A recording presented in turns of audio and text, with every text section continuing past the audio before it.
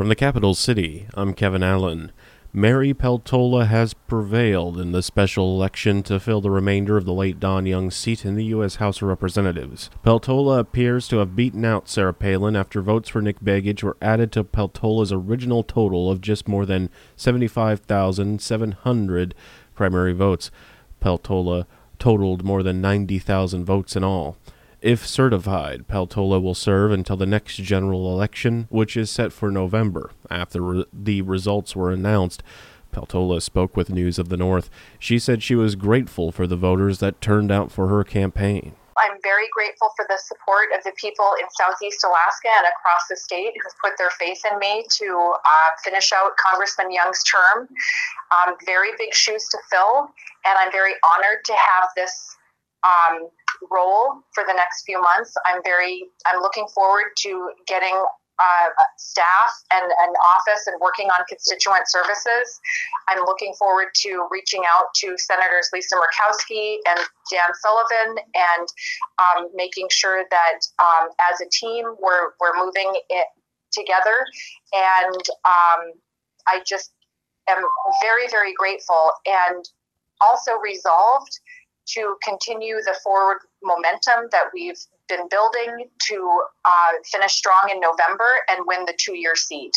This is what she said she wants to accomplish if she wins that 2-year seat. I've got to work on building relationships with other folks in Congress and making sure I have a good team.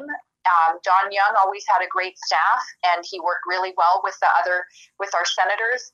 And I just want to make sure that I am really doing things in a good way and continuing on in Don Young's legacy of working with everybody in Congress to accomplish Alaska's needs. Peltola will stand for the regular general election in November. The National Weather Service is reporting that a lot of rain is heading our way. We saw some drier conditions yesterday, but today expect the heavy rain to move back in all across southeast. Yakutat will receive the bulk of the rainfall. Meteorologist Caleb Craven spoke to News of the North yesterday. We have an atmospheric river that's going to be going into the northeast Gulf Coast and particularly be pointing at Yakutat. So we're going to see heavy rain moving back into the Yakutat area late tonight into Thursday. It's going to push through and move through the rest of the Panhandle Thursday night into Friday. And then so we're going to see widespread rain, and it could be heavy at times, starting Friday and going pretty much all through the weekend for the entire Panhandle. It's going to be, consistent rain. We're going to see moderate to heavy rain, kind of similar to what we've seen with these past few systems. Looking over the whole event, we're looking at anywhere from 2 to 7 inches with some locally higher amounts. And of course, that 2 to 7 inches, that's going to start on Thursday night, and that's totaling all the way through Sunday. Craven said we could see creeks and rivers rise throughout the weekend. With all this extra rainfall, conditions are already saturated. So our rivers and creeks, we are expecting them to rise. At this time, we're going to be monitoring the potential for any flooding that may become an issue. But that is kind of the main story there. So we just warned everyone to stay up to date with the weather as we're monitoring these next couple systems for the weekend. And so the city and borough of Yakutat is ready for the rain coming its way. That's according to borough manager John Erickson. Roads, however, will be affected. Yakutat is basically a glacial moraine and it's gravel, and the only thing heavy rain does is, it percolates through the soil, so that's a good thing, but it ruins our roads because they become all potholed because all of our roads are gravel and we have to grade them, and so they get all messed up. And Erickson said it is smooth sailing at the harbor right now. The people in our harbor, they monitor NOAA pretty extensively, the NOAA weather forecast, and they're always keeping that in mind. It's pretty nice right now, so I think a lot of them are. I don't see many people that pulled into the bay yet. Last week we had a Coast Guard cutter and a couple of tenders just trying to get out of the weather, but they'll all be heading for harbor. Yakutat Borough Manager John Erickson. The Juneau School District is up in students when compared to last year. However, it is below their projections. Juneau School Superintendent Bridget Weiss with that word on Action Line. We are slightly ahead of where we were last year. We have 10 or 20 students more than we did last year.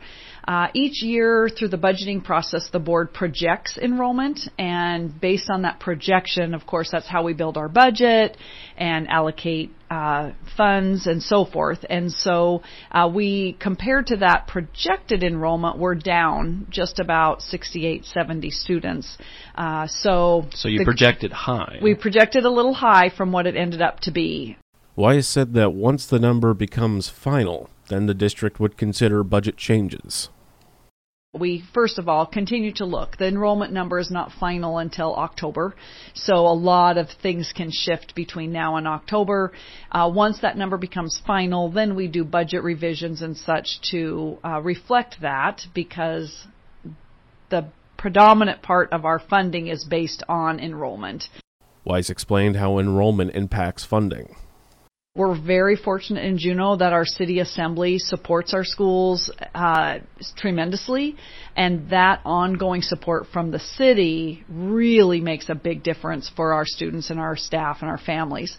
The state funding formula uses enrollment as one of the main triggers. Again, it's fairly complex. There's a lot of different layers to it, but the main driver of that funding formula is what we call our base student allocation. So it's a dollar amount that we receive per student that we have. And that's why we do that official count in October. And then that number is what ultimately generates our funding for the school year. We, first of all, continue to look. The enrollment number is not final until October, so a lot of things can shift between now and October. Once that number becomes final, then we do budget revisions and such to reflect that, because the predominant part of our funding is based on enrollment. Juneau School Superintendent Dr. Bridget Weiss. The Juneau Huskies football squad, currently ranked number 1 in the state, will travel upstate to Palmer this Friday to face number 2 Colony. Head coach Rich Soros spoke to News of the North this week about what his team is looking forward to. He said this of how the team is feeling. Oh, I'm feeling great. I think they're excited to go on the road into a, tough atmosphere against a really good team and just kind of see where we're at for the middle part of the year. Everybody knows that, to get through this thing at the end, you're going to play some of these teams again. So you got to, take that first matchup and just play your best game and focus on yourselves and as well as study your opponent and things like that. But I think ultimately it comes down to how you are playing as a team and build on it from there. On the offensive side of the ball, Soros said this.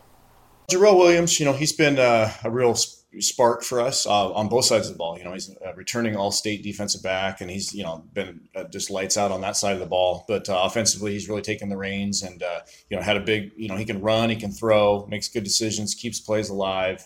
And I expect him just to kind of, thrive in that atmosphere and take on the challenge. And, the more noise for him, the more excited he'll get. He also said his defense is outperforming all expectations.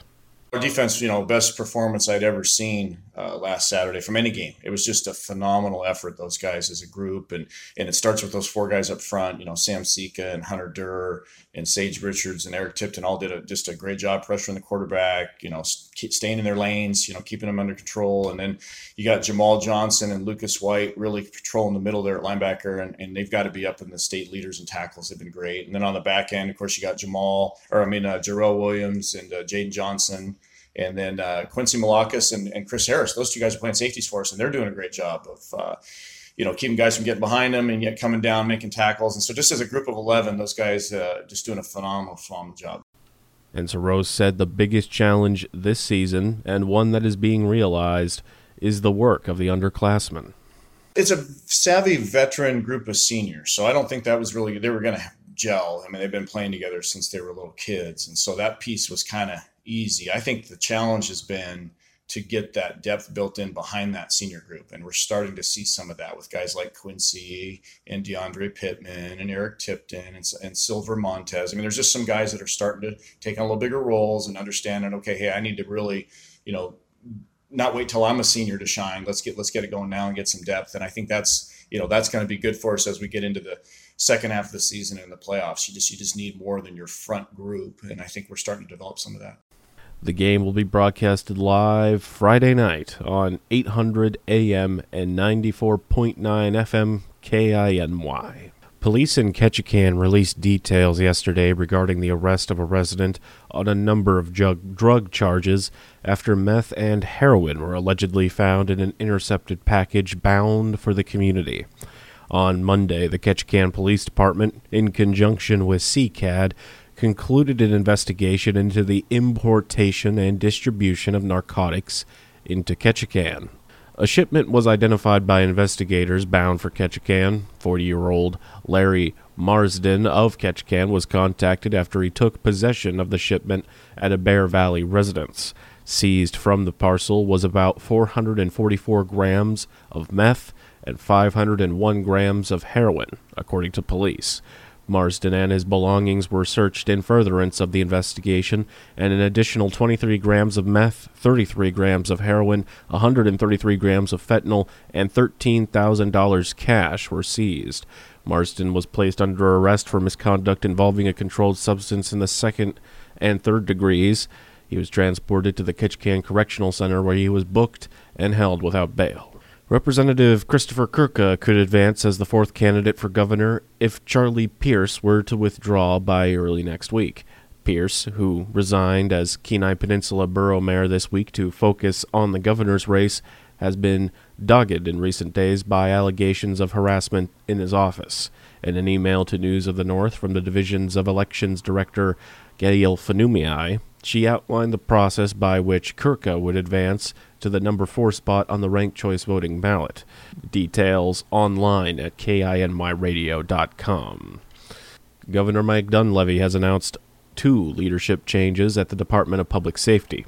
Alaska State Trooper Colonel Brian Barlow has been promoted to Deputy Commissioner for the department, and Captain Maurice Mo Hughes has been promoted to Colonel of the Alaska State Troopers. Governor Dunleavy made remarks about the announcement yesterday. Public safety is a number one priority for this administration, has been and will be. And as we look out to the future, we've got to build a state not just for tomorrow based upon the way we did things 2 years ago or 5 years ago, but based on what the state may look like in 50 years. So this is one of the reasons why we're going to beef up housing, for example, in rural Alaska, professional housing, so we can house not just our DPS folks, but work with school districts as well in educational housing, other professional housing that is in short supply in rural Alaska. The Village Public Safety Officer Program and work with the courts are a priority, the governor said. As you know, we're also beefing up our VPS programs for rural Alaska as well. We'll continue to do that. And our trooper numbers will also continue to be beefed up. We're going to continue to work to make sure that our prosecuting attorneys have the folks they need to prosecute, and we'll continue discussions with the court systems so that we can have as close as possible working situation with the 3 branches of government. Deputy Commissioner Leon Morgan has announced his retirement from state service after over 25 years of law enforcement service in Alaska. With this week's signing of a bill by the governor to support the meat industry in the state, Dave Stieren, a spokesperson for the governor, weighed in on the importance of the bill. He says there are a number of projects around the state, including some in Southeast, to make Alaska more food independent. The state of Alaska is at the mercy of market forces, especially in regards to our food supply chain. We have I'd say, and I'm not disparaging farmers, but I think we have a cute to moderately productive farming industry. You can go to grocery stores around the state and get Alaska potatoes, onions, carrots, and those are nice. Of course, we have the growing mariculture industry in Southeast with a lot of promise for kelp and seaweed, both as a food product and medical products.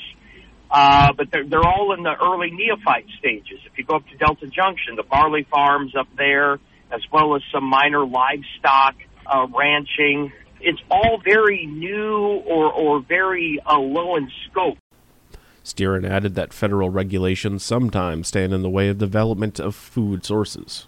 Chicken ranching, I believe there is a cap of about, you can slaughter 6,500 chickens in a year without the feds having to inspect the chicken that a state inspector could certify. So we have all of these almost and somewhat rules and restrictions and regulations that really aren't conducive to expanding and solidifying your food and agribusiness security. Governor spokesperson Dave Stieren. The FDA yesterday announcing it's approved a so-called bivalent booster shot to target both the original strain of COVID and the two most recent and contagious variants, BA4 and BA5. The CDC now needs to sign off, which they are expected to do in short order. ABC's Ariel Reshef tells us this bivalent booster represents a significant shift in COVID vaccines. Officials are saying that this is the first major update to the COVID-19 shot, and they're really hoping that instead of having to get these boosters every couple of months, that they would become more like the flu shot model where we would get them seasonally. But in the meantime, they're hoping enough people would get boosted to stave off a fall surge. Never miss a story or a newscast at KINYradio.com. Now you're up to date. For News of the North, this is Kevin Allen.